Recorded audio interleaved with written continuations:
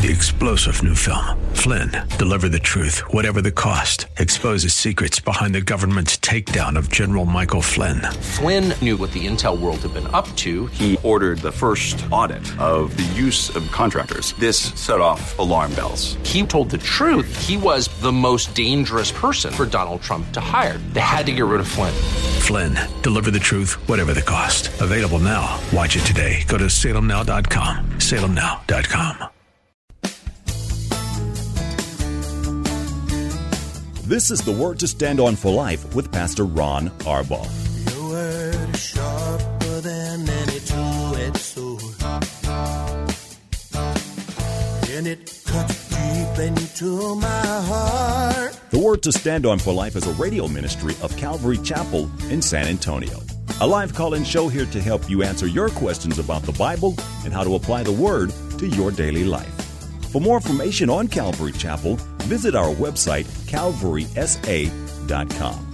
Get your Bible questions ready and call in now to 210-340-9585. It's The Word to Stand On for Life with Pastor Ron Arbaugh.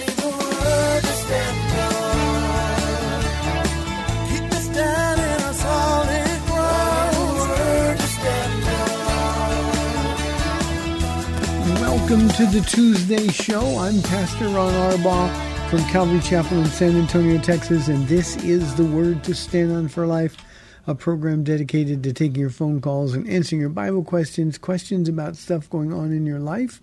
All you need to do is to provide the phone call, 210-340-9585. If you're outside the local San Antonio area, you can call toll-free at 877-630-KSLR. That's 630-5757.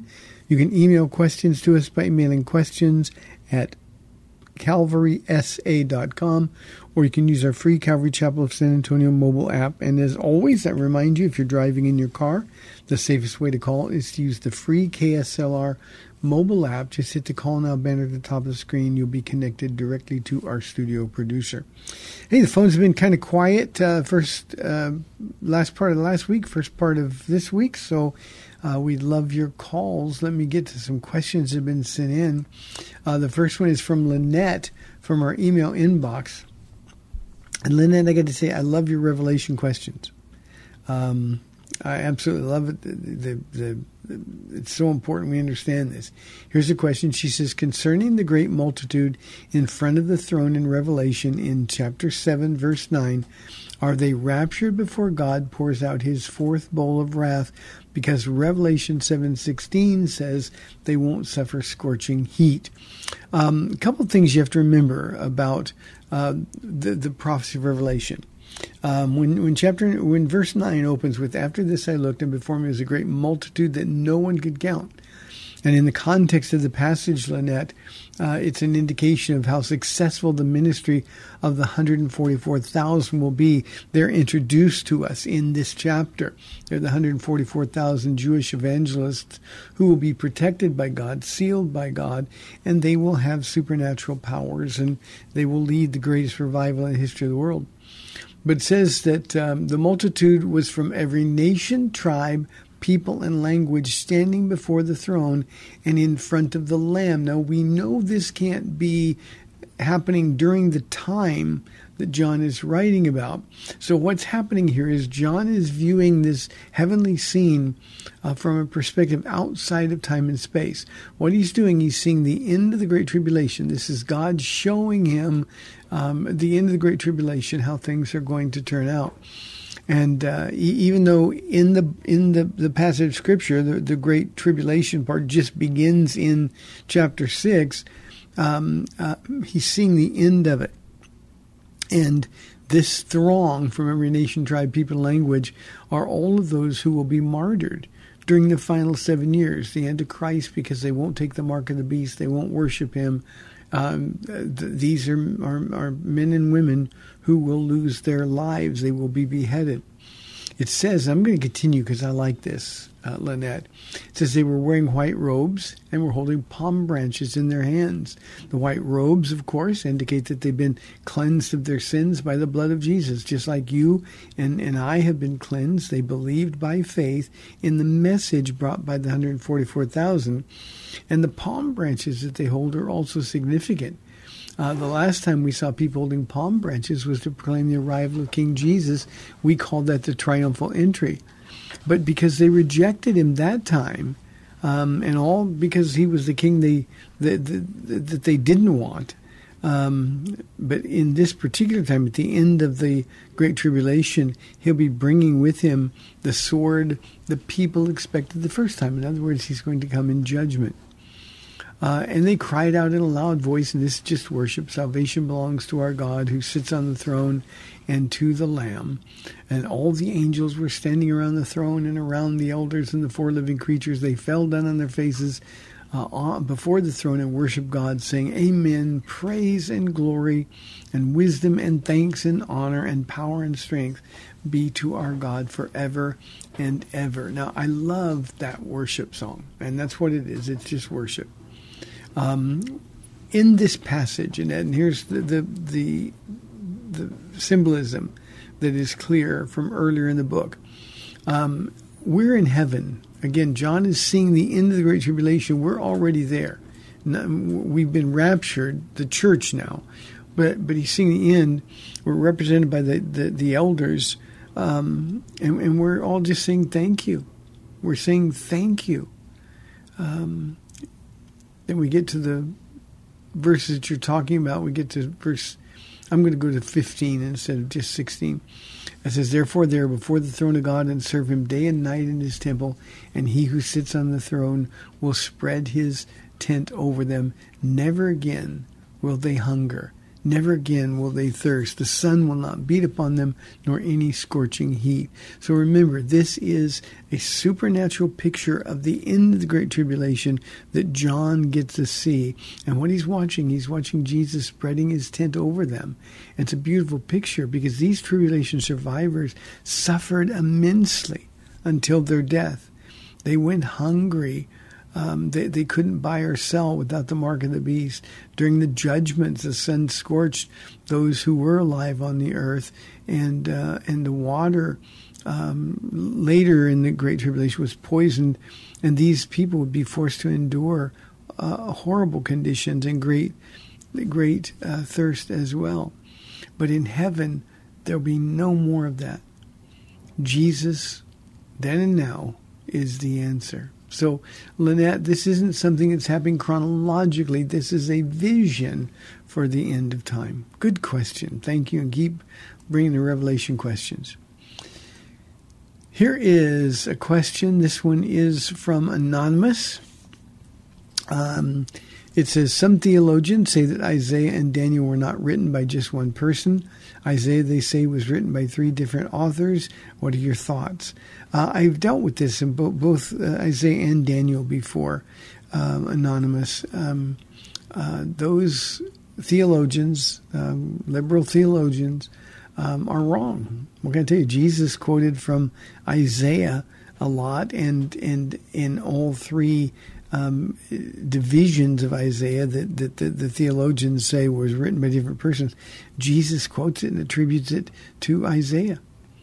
And if Jesus is confident that it was Isaiah who said it, then we know that the book was not written. Here's the problem, especially with prophetic books, and Daniel is even more controversial. And the reason it's more controversial is because the prophecies are fulfilled so specifically. And these are liberal theologians, not Christians. They're not born-again believers, but they're theologians that don't believe in the supernatural. How could all these prophecies be right? If it was written by Daniel while he was still alive, then it could never have been this accurate. Well, it's God who's writing it by the power of the Holy Spirit, and he knows the end from the beginning. So, Anonymous, don't be discouraged by people who will say that they were written not by the people that we know they're written by, but they were somehow concocted by others after and for different motives. You know, in my early walk with the Lord, I had so many questions, and I struggled with this. And I actually did a lot of study at a very, very liberal school of theology in Claremont, California. And I ran across all of the stuff that you're talking about, from the Jesus Seminar to the questions about Daniel and Isaiah.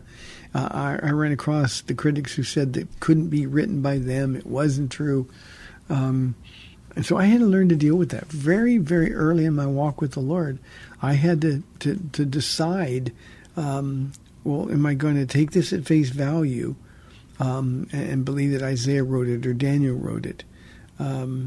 Or am I just going to let my faith be shipwrecked? And I really, really dug into discern what was true. And I mean, I studied everything, and I had to get to the point where I realized that it was not at all anything that we could count on, those critics. So I hope that helps you. Be careful. We got to be careful. I learned a lot of discernment, how to include and exclude books and or commentators during the course of those studies, and it's helped me a great deal over my many years of being a pastor. Here's another anonymous question. He wants to know, is it a sin not to vote? I'm getting tired of the whole process. Anonymous, I'm watching, Paul has been gone, so I'm watching television, and the political commercials. My goodness, I want Jesus to come just to rescue us from the political commercials that are on. It's just horrible. I think it's our responsibility to vote. There are times when we can't find somebody to vote for. That's okay. You can still vote on issues or certain offices. But I think this is a decision you have to make. Like you, I'm getting tired of the whole process, but we can't get tired of something when it's a privilege or responsibility that's given to us. You know, I am convinced that it doesn't matter who gets into public offices. Nothing changes. And one side's not more righteous than the other side. And yet we have to win these battles. And the real damage I've seen, Anonymous, is the way these arguments divide the body of Christ. Back in the last presidential election, we actually had people in our church who were insulting other people in our church on social media. Now, I'm not on social media, so I didn't see any of that, but I would hear that, and I talked to him. I said, how can we be more embarrassing than to choose a political candidate or a political party over a brother or a sister in the Lord? And so I'm tired of the whole process as well. However, I do believe that we should vote, who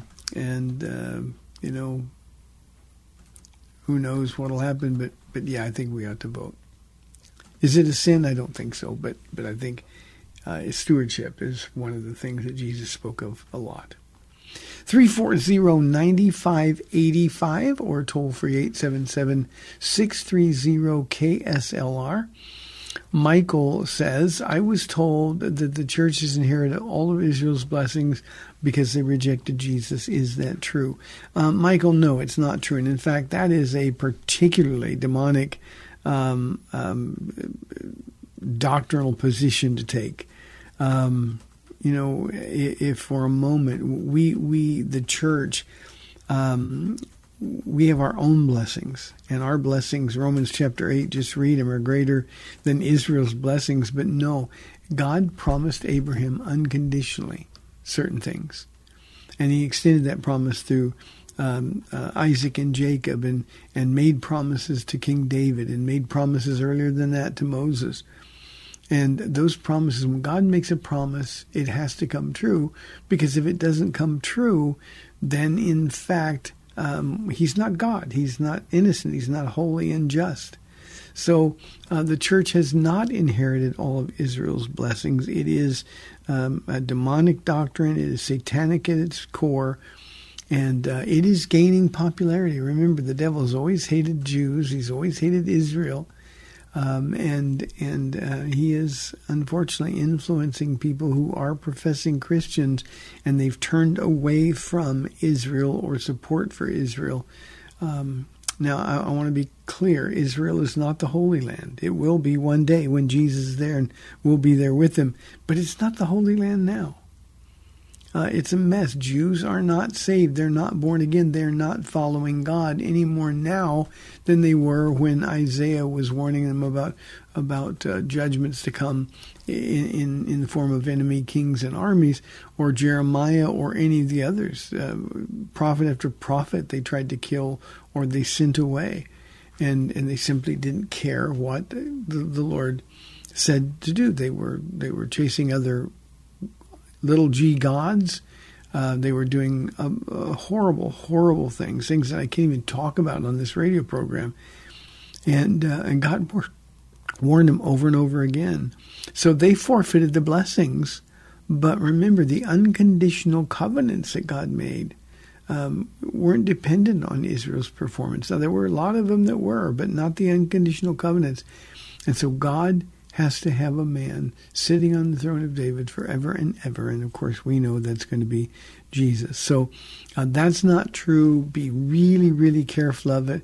And remember, read Romans 9, 10, 11, Michael, and that'll give you an idea what God's view of his people, Israel, is all about. Good question. This is Jamie or Jaime. I'm not sure. I know we should want to be with Jesus, but I'd rather stay in the world here. Is that a sin?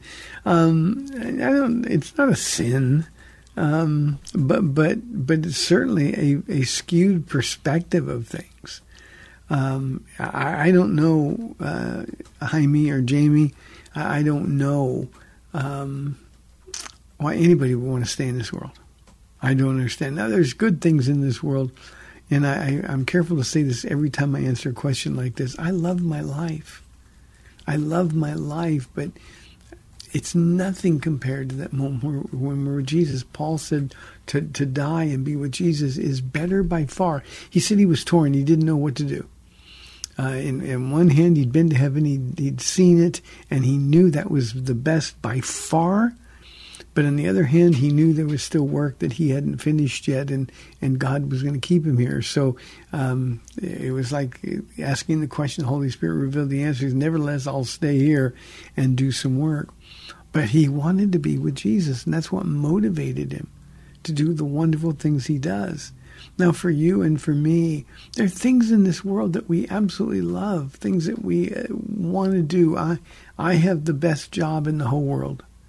And there's nothing I would want to do more than this, except be with Jesus. I have the best wife in the history of the world. And I want to spend time with her. I want to grow old with her. In fact, we're already doing that. But I want to grow old with her. But I would rather be with Jesus. So I think what you need to do is really dig in and find out more about who he is and the plans that he has for you. Ephesians chapter 3 says that he'll do more than we can ask or imagine. Jamie or Jaime, I've got a big imagination.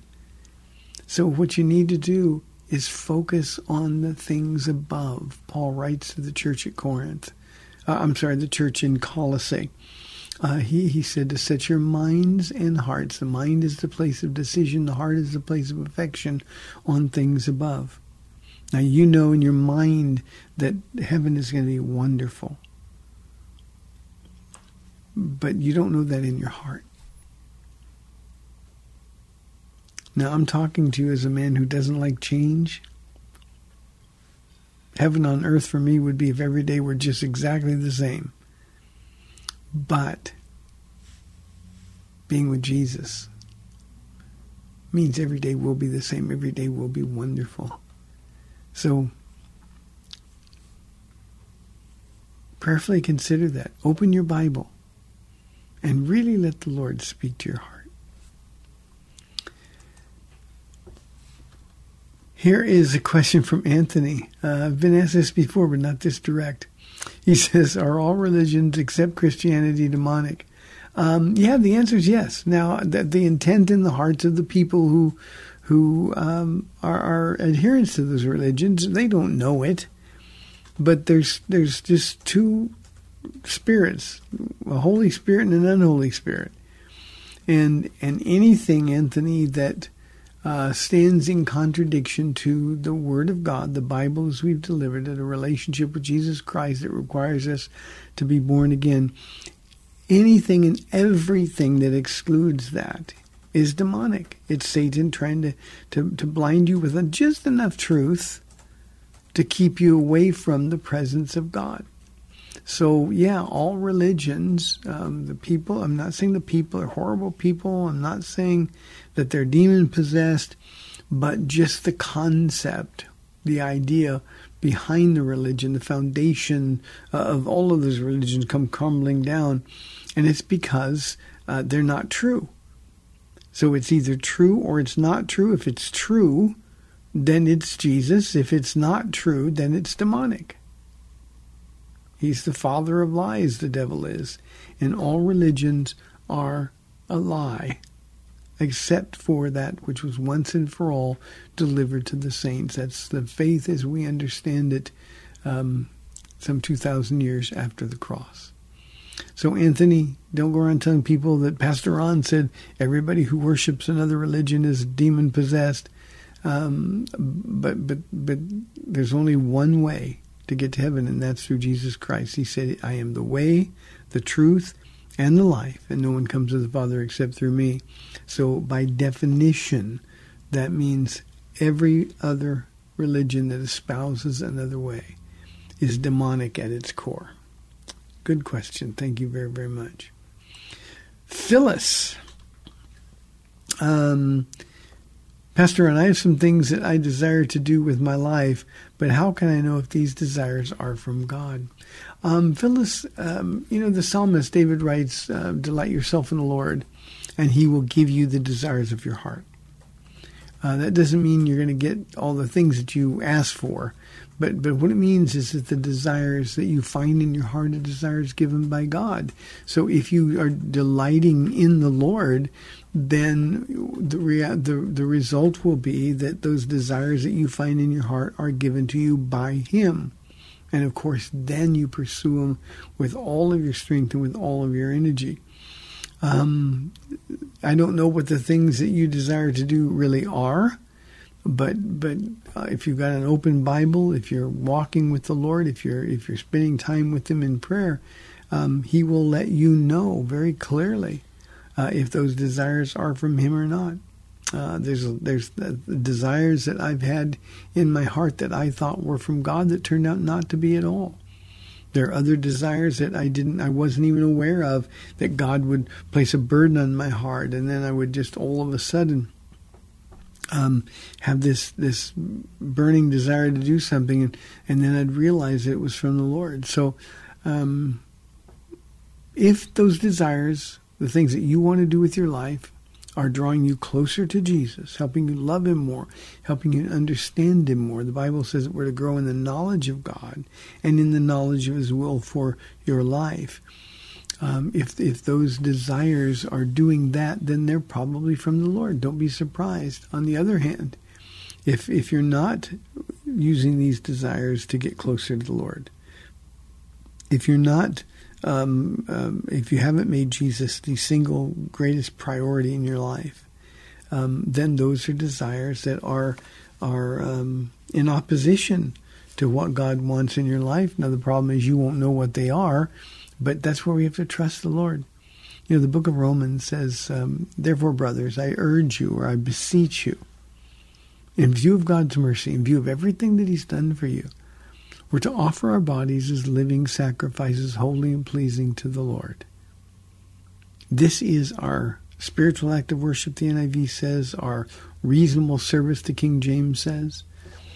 And then it goes on. It says that we're not to be conformed any longer to the pattern of this world, but we're to be transformed by the renewing of our mind, or the new thinking that God has for us, that we know we get only from His Word. And then the Bible gives us a promise. Then you will know what is God's perfect, pleasing, and acceptable will. And Phyllis, that's all we have to do. We have to trust God. Now, let me also say this. Sometimes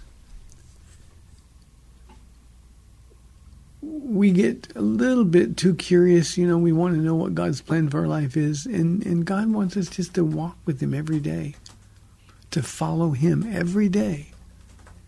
And he'll walk us right into the perfect will of God. He's done that in my life, Phyllis. He'll do it in yours. So I guess the answer to the question is, if in fact that the desires that you have for your life are drawing you closer to the Lord, then they're probably from him. If they're not, then these are the desires you got to take before the throne of God. And you got to be able to say, Jesus, thy will, not my will, be done. If you can't pray that, Phyllis, with these desires in your heart, then what you need to do is say, okay, Lord, I tell my church all the time, open your hands and say, Jesus, everything that's not of you, take out of there. And I'm going to keep my hands open. And then once that stuff is gone, you put your stuff in there, and I'm going to hold on for dear life. And Phyllis, if you'll do that, you're going to find that being in the will of God is not as difficult as most people think. Faith is necessary. Hey, we've got 30 minutes left in the program. We've got Jim on line 1. Jim, I'll get to you first right after the break. This is the Word to Stand Up for Life. I'll be back in 2 minutes.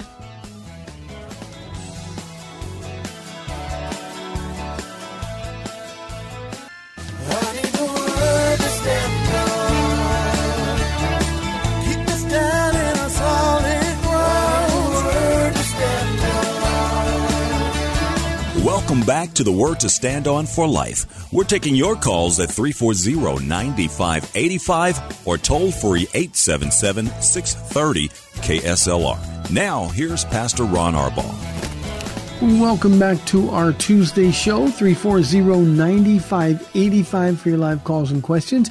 Here is a question that came in from Scott from our mobile app. I'm reading 1 Thessalonians chapter 4, verse 17. Will unbelievers be able to see Jesus in the sky when he raptures the church and we meet him in the air? The verse says, it's 4:17, 1 Thessalonians. After that, we who are still alive and are left will be caught up together with them in the clouds to meet the Lord in the air. Scott, no, they won't be able to see us. This will be just a private trumpet call, and we'll go up in an instant and we'll be with Jesus. They will not be able to see him. I don't know what kind of supernatural phenomena will accompany the rapture, if any. We see they'll rapture movies and stuff, and you see people with their clothes left behind. But instantly, the catching away will happen, and the world then will be left to deal with the rapture of the church, the disappearance of all those people. Thank you for that question. Okay, we got Jim on line 1. Jim, thanks for holding her on the air. Well, thank you for taking my call. I appreciate that. Mm-hmm. Listen, I was driving. I'm driving home, and I was intrigued by your comment. And don't worry, I understand everything you said. I'd never misquote you. But you said that I understand that people are not possessed by a demon or demonic possessed. And I really was interested in your comment where you said all other religions are from a demon or Satan. And so my question was this, is at Mount Sinai, when God was speaking, do you consider that an exception, or would you be kind enough to clarify and explain that to me? Well, no, when Mount Sinai, of course, that was God speaking to them, and that was the only way God revealed himself to the people at that time. So, no, that was the same God of the Bible. One of the things we got to deal with Judaism and also I'll extend this to Catholicism, Jim. They've got the same Father, the same Son, the same Holy Spirit. So the thing that remains is the question, are they born again? Jesus himself said to Nicodemus that you will in no way inherit the kingdom of God except a man be born again. So No, that was the way God revealed himself. The Bible says that even now, there is a veil that covers the heart of Jews. They've got the same God, but apart from Jesus Christ, they have no access to that God. And the only way that veil is torn from their heart is by turning to Jesus. So that's one of the ways that we can pray for Jews. But no, Judaism, when God had only revealed himself to the world, first through Abraham and then through Moses and the law, and then through Joshua, and then through the prophets at many times in various ways. That's what the way Hebrews begins. In the past, God spoke to our forefathers through the prophets at many times and in various ways, but in these last days, he has spoken to us in Son. So no, obviously that wasn't demonic. That was our God.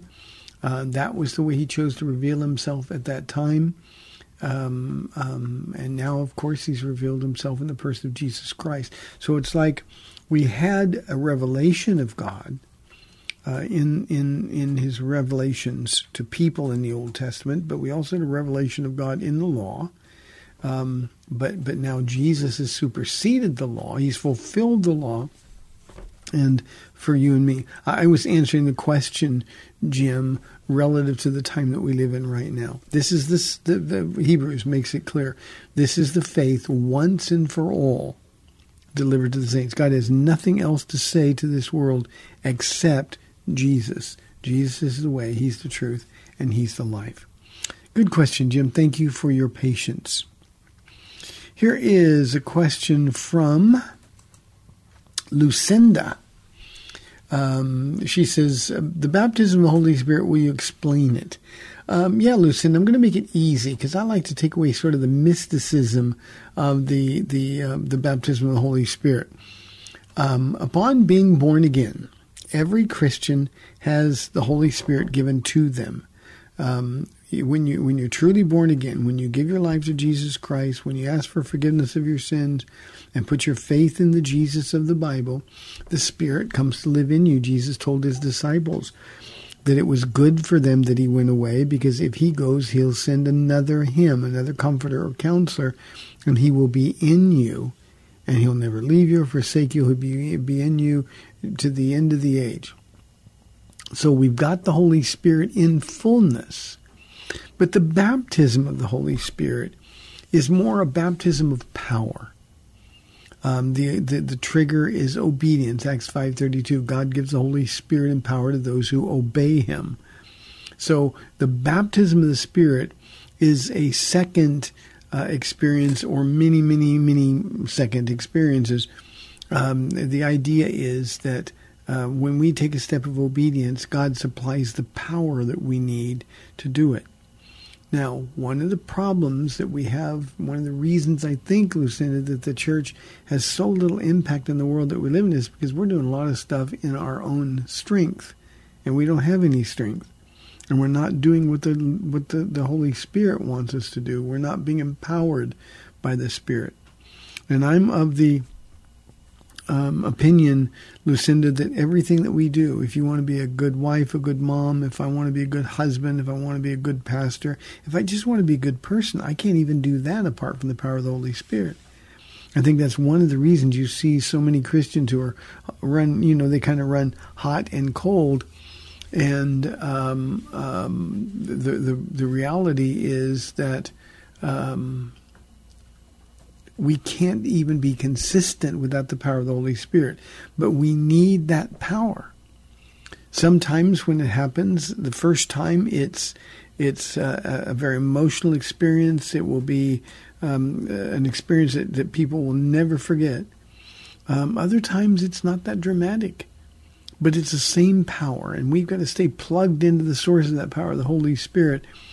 And that's why we need to pray for the baptism or the filling of the Holy Spirit, or the empowerment of the Holy Spirit, whatever you call it, doesn't matter. Just having it is what matters. What we need to do is be sure that every day we get up and take that first step out of the bed, we're doing it in the power of the Holy Spirit and not in our own strength. And the way to do that, I say all the time, is just be with Jesus, be in the Word, be talking to the Lord, and be obedient, and his power is always going to be available. So that's the baptism of the Holy Spirit. Lucinda, very quickly, when I was baptized in the Spirit the first time I spoke in tongues, I was a very new Christian. That doesn't always happen. Sometimes it's so emotional. I had a good friend who's a pastor in California, and he said back in the Jesus people days that it was like tidal waves of love rolling over him. I've had an experience with the Spirit where I was crying. It's not just always good things. I was crying because God gave me this broken heart for the people. And I was crying at a depth that I really never experienced before. All of those are effects of being baptized in or filled with the Holy Spirit. And this is one of the things that we need to have every single day of our life. Apart from the power of the Holy Spirit, we can't do anything at all. Thank you for that. Jim says, thank you. Jim, thank you very, very much. Here is a question. This one is from Kaylee. Is the sinlessness of Jesus an essential doctrine of our faith? Absolutely, Kaylee, it is. If Jesus could have sinned even, then we don't have a Savior. So this isn't even a question. This is an essential of our faith. If Jesus wasn't perfect, if Jesus had a sin nature, then we would all be lost.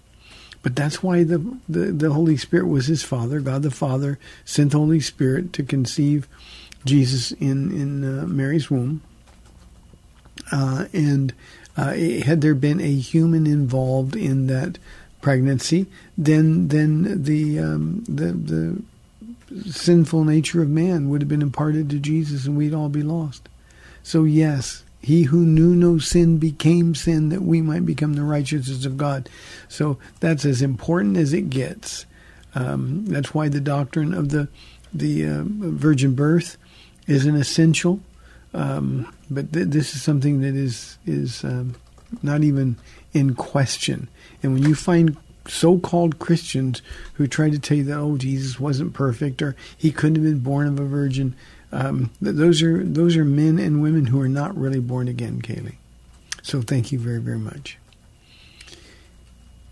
Jeff wants to know, how do I balance works versus grace for salvation? I don't think, Jeff, there's any balance. Grace is God's unmerited favor. I always add, to the infinitely ill-deserving. Well, because I'm the infinitely ill-deserving, I need grace. Grace changes everything. And that's how we get saved. We're saved by grace through faith, and that the faith not of ourselves, it is a gift of God. That's Ephesians chapter 2. So there's no balance. It's grace, grace, grace, grace, grace. Now, once you're a recipient of grace, then you do good things. We have the fruit of the Spirit: love, joy, peace, patience, kindness, goodness, gentleness, faithfulness, and self-control. Those are works. Good fruit, that's works. We serve. We consider others better than ourselves. All of those things are a result of receiving grace. None of those things gets us to be saved, but those things are our grateful response to everything that God has done for us. Grace is the most amazing gift ever given. We do a song very, very occasionally around here, usually because I ask for it. But it's Your Grace Still Amazes Me. And it's such a good song. And I'm always reminded when we do that song that God's grace given to me requires me, not an obligation, but I can't help myself. I've got to surrender everything to the Lord. And so I do good works, but those works don't save me. So they're a result of being saved, they're a result of receiving grace, but in and of themselves, they earn rewards for us in heaven. They bring a smile to Jesus' face. And certainly we're obligated to do them in the sense that he's given everything for us. We should give everything to him. But not a single work, Jeff, not a single work that you do contributes to your salvation. It may demonstrate to others that you're saved. You remember in the first century church, in the book of Acts, after the outpouring of the Spirit and 3,000 men were saved on that first day, the believers were together. And the people would look at them and say, boy, they sure love one another. That was because of the works that were produced by grace. But never, ever mess with grace, because there's not a single work that you could ever do that would contribute in the least to your salvation. You know, we get saved, then we get baptized. We don't get baptized to get saved. We get baptized because we are saved. We go to church. We don't go to church to get saved. We go because we are saved. We open our Bibles. Why? Because that's God's love letter to us. And we do it because we want to know more about Him. But there's not a single work that you could ever do that contributes even a little tiny bit to your salvation. Now, I know there's a lot of people that hate that.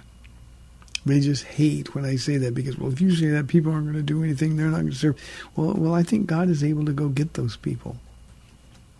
I think we can watch our own walk and trust that the Lord is going to deal with them.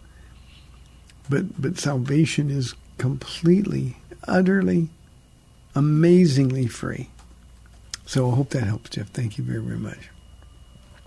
Here is a question that kind of connects to the question I just had a minute ago. It's anonymous. It's hard to believe for me that Jesus never sinned at all, even as a kid. Is believing that essential to our faith? I told the other questioner that it is an essential. If you don't believe that Jesus was without sin, then you're not saved.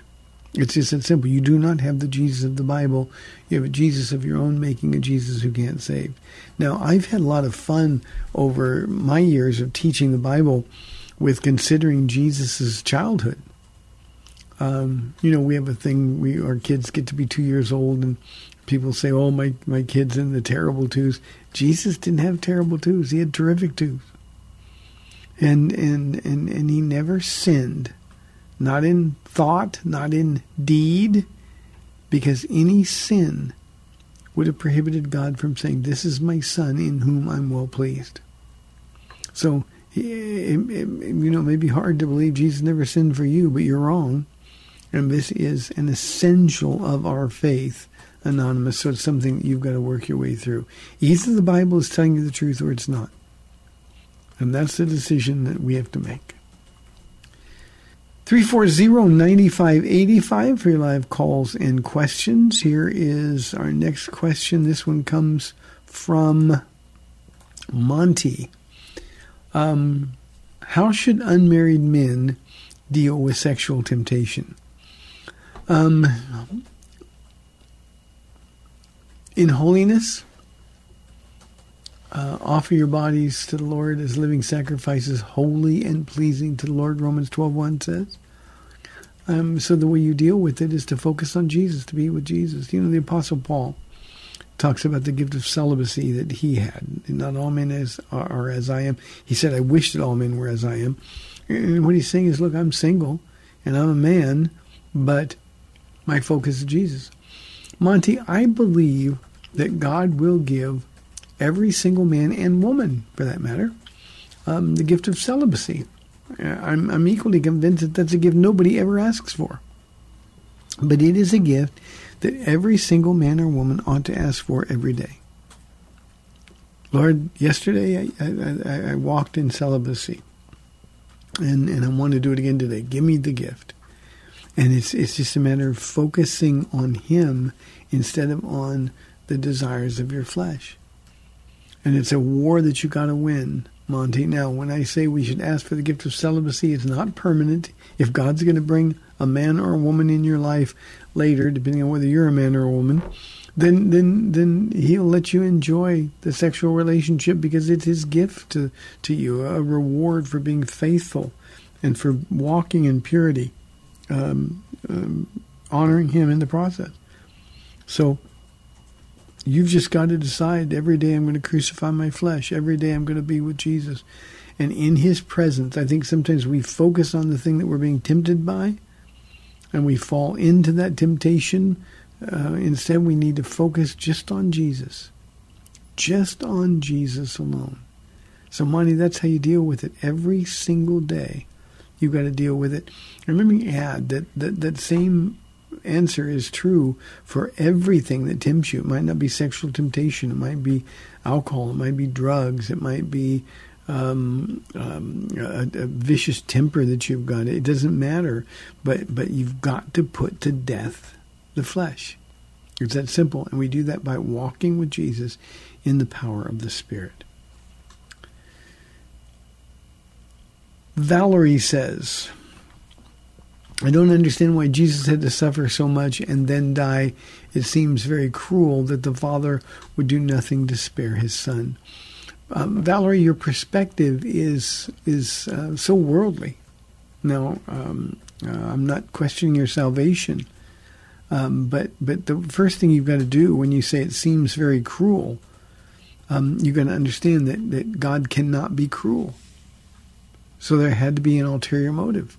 It's certainly not cruel because you would help your child. The Father was helping his children. That's you and me. So the Father didn't do nothing. He forsook Jesus for you and for me. And if Jesus didn't die, the Bible says repeatedly, without the shedding of blood, there's no remission of sins. If Jesus didn't die, we would all be lost. I think this all boils down to, we look in a human perspective, we think, well, I would do anything for my son or for my daughter. And we would do anything that we possibly could. However, God, who loved his Son so much, made a choice, a value choice. He considered you and me, Valerie, more valuable than even his own Son, because it was his Son who was going to win us to him. We were going to become part of the family because of that. So I really don't know how to answer that question when people say that. It's just God loved the world so much that he gave his Son. And that's the farthest thing from being cruel in the world. Okay, we're inside 5 minutes, maybe no time for any phone calls now. So let's get this one from Adam. The news said the pandemic is over. Should we be careful still wearing masks and keeping distance from others, even in the church? Adam, I don't want to really get started on this because I don't want to. I have nightmare flashbacks to the pandemic. No, we've learned so much. And, one of the things that we had to deal with during the pandemic was all this misinformation that was being funneled to us by supposedly reliable sources. Just, you got to live your life. You got to serve the Lord. And you got to be engaged. You got to love other people. And there's always going to be an inherent risk. It's coming up flu season, and there are people going to get the flu. We've simply got to let go of the fear. And Adam, just act as though it never happened.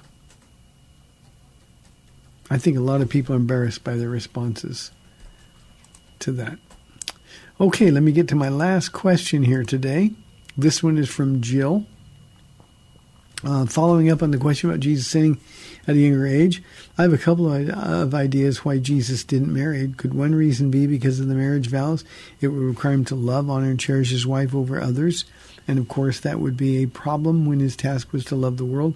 Also, could it be because any pregnancy in their marriage would produce a child that is more than human?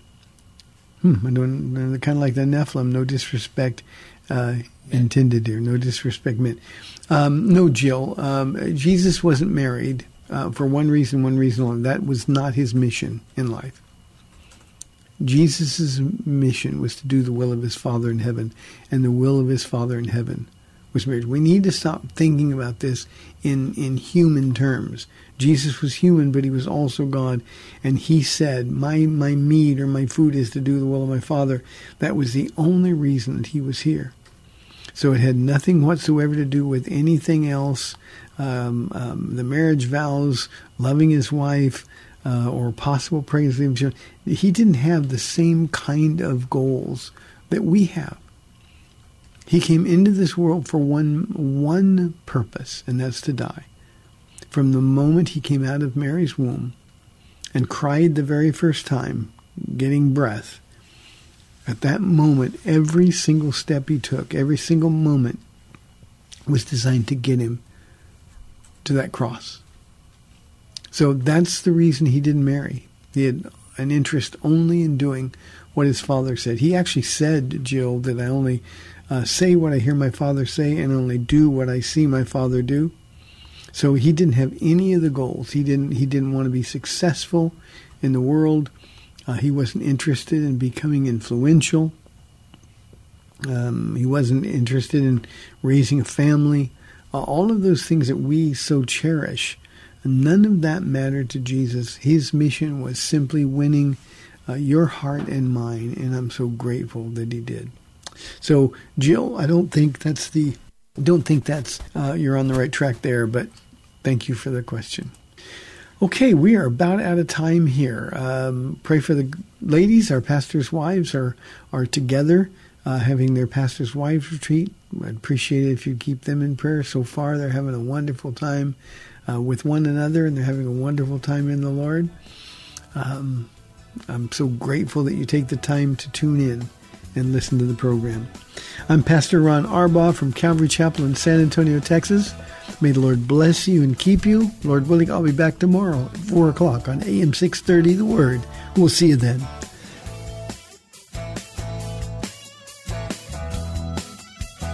Thanks for spending this time with Calvary Chapel's The Word to Stand On for Life with Pastor Ron Arbaugh. The Word to Stand On for Life is on every weekday afternoon at 4, and Pastor Ron invites you to find out more about Calvary Chapel at calvarysa.com. The Word to Stand On for Life was sponsored by Calvary Chapel of San Antonio.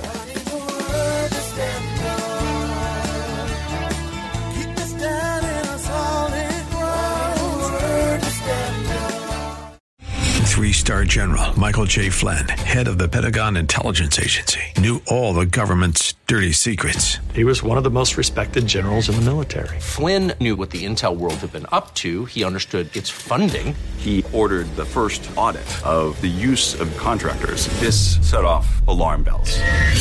The explosive new documentary, Flynn, Deliver the Truth, Whatever the Cost, uncovers the facts behind this scandal. Flynn told the truth. He was the most dangerous person for Donald Trump to hire. I find out the worst enemy that I'm going to face in my life is right here in America. They took my assessment and they wanted me to change it. And I was like, I'm not changing it. They had to get rid of Flynn. With in-depth interviews, archival footage, and never-before-seen personal records of the man behind the headlines. I just felt like I was drowning. Flynn, Deliver the Truth, Whatever the Cost. Available now. Watch it today. Go to salemnow.com. salemnow.com.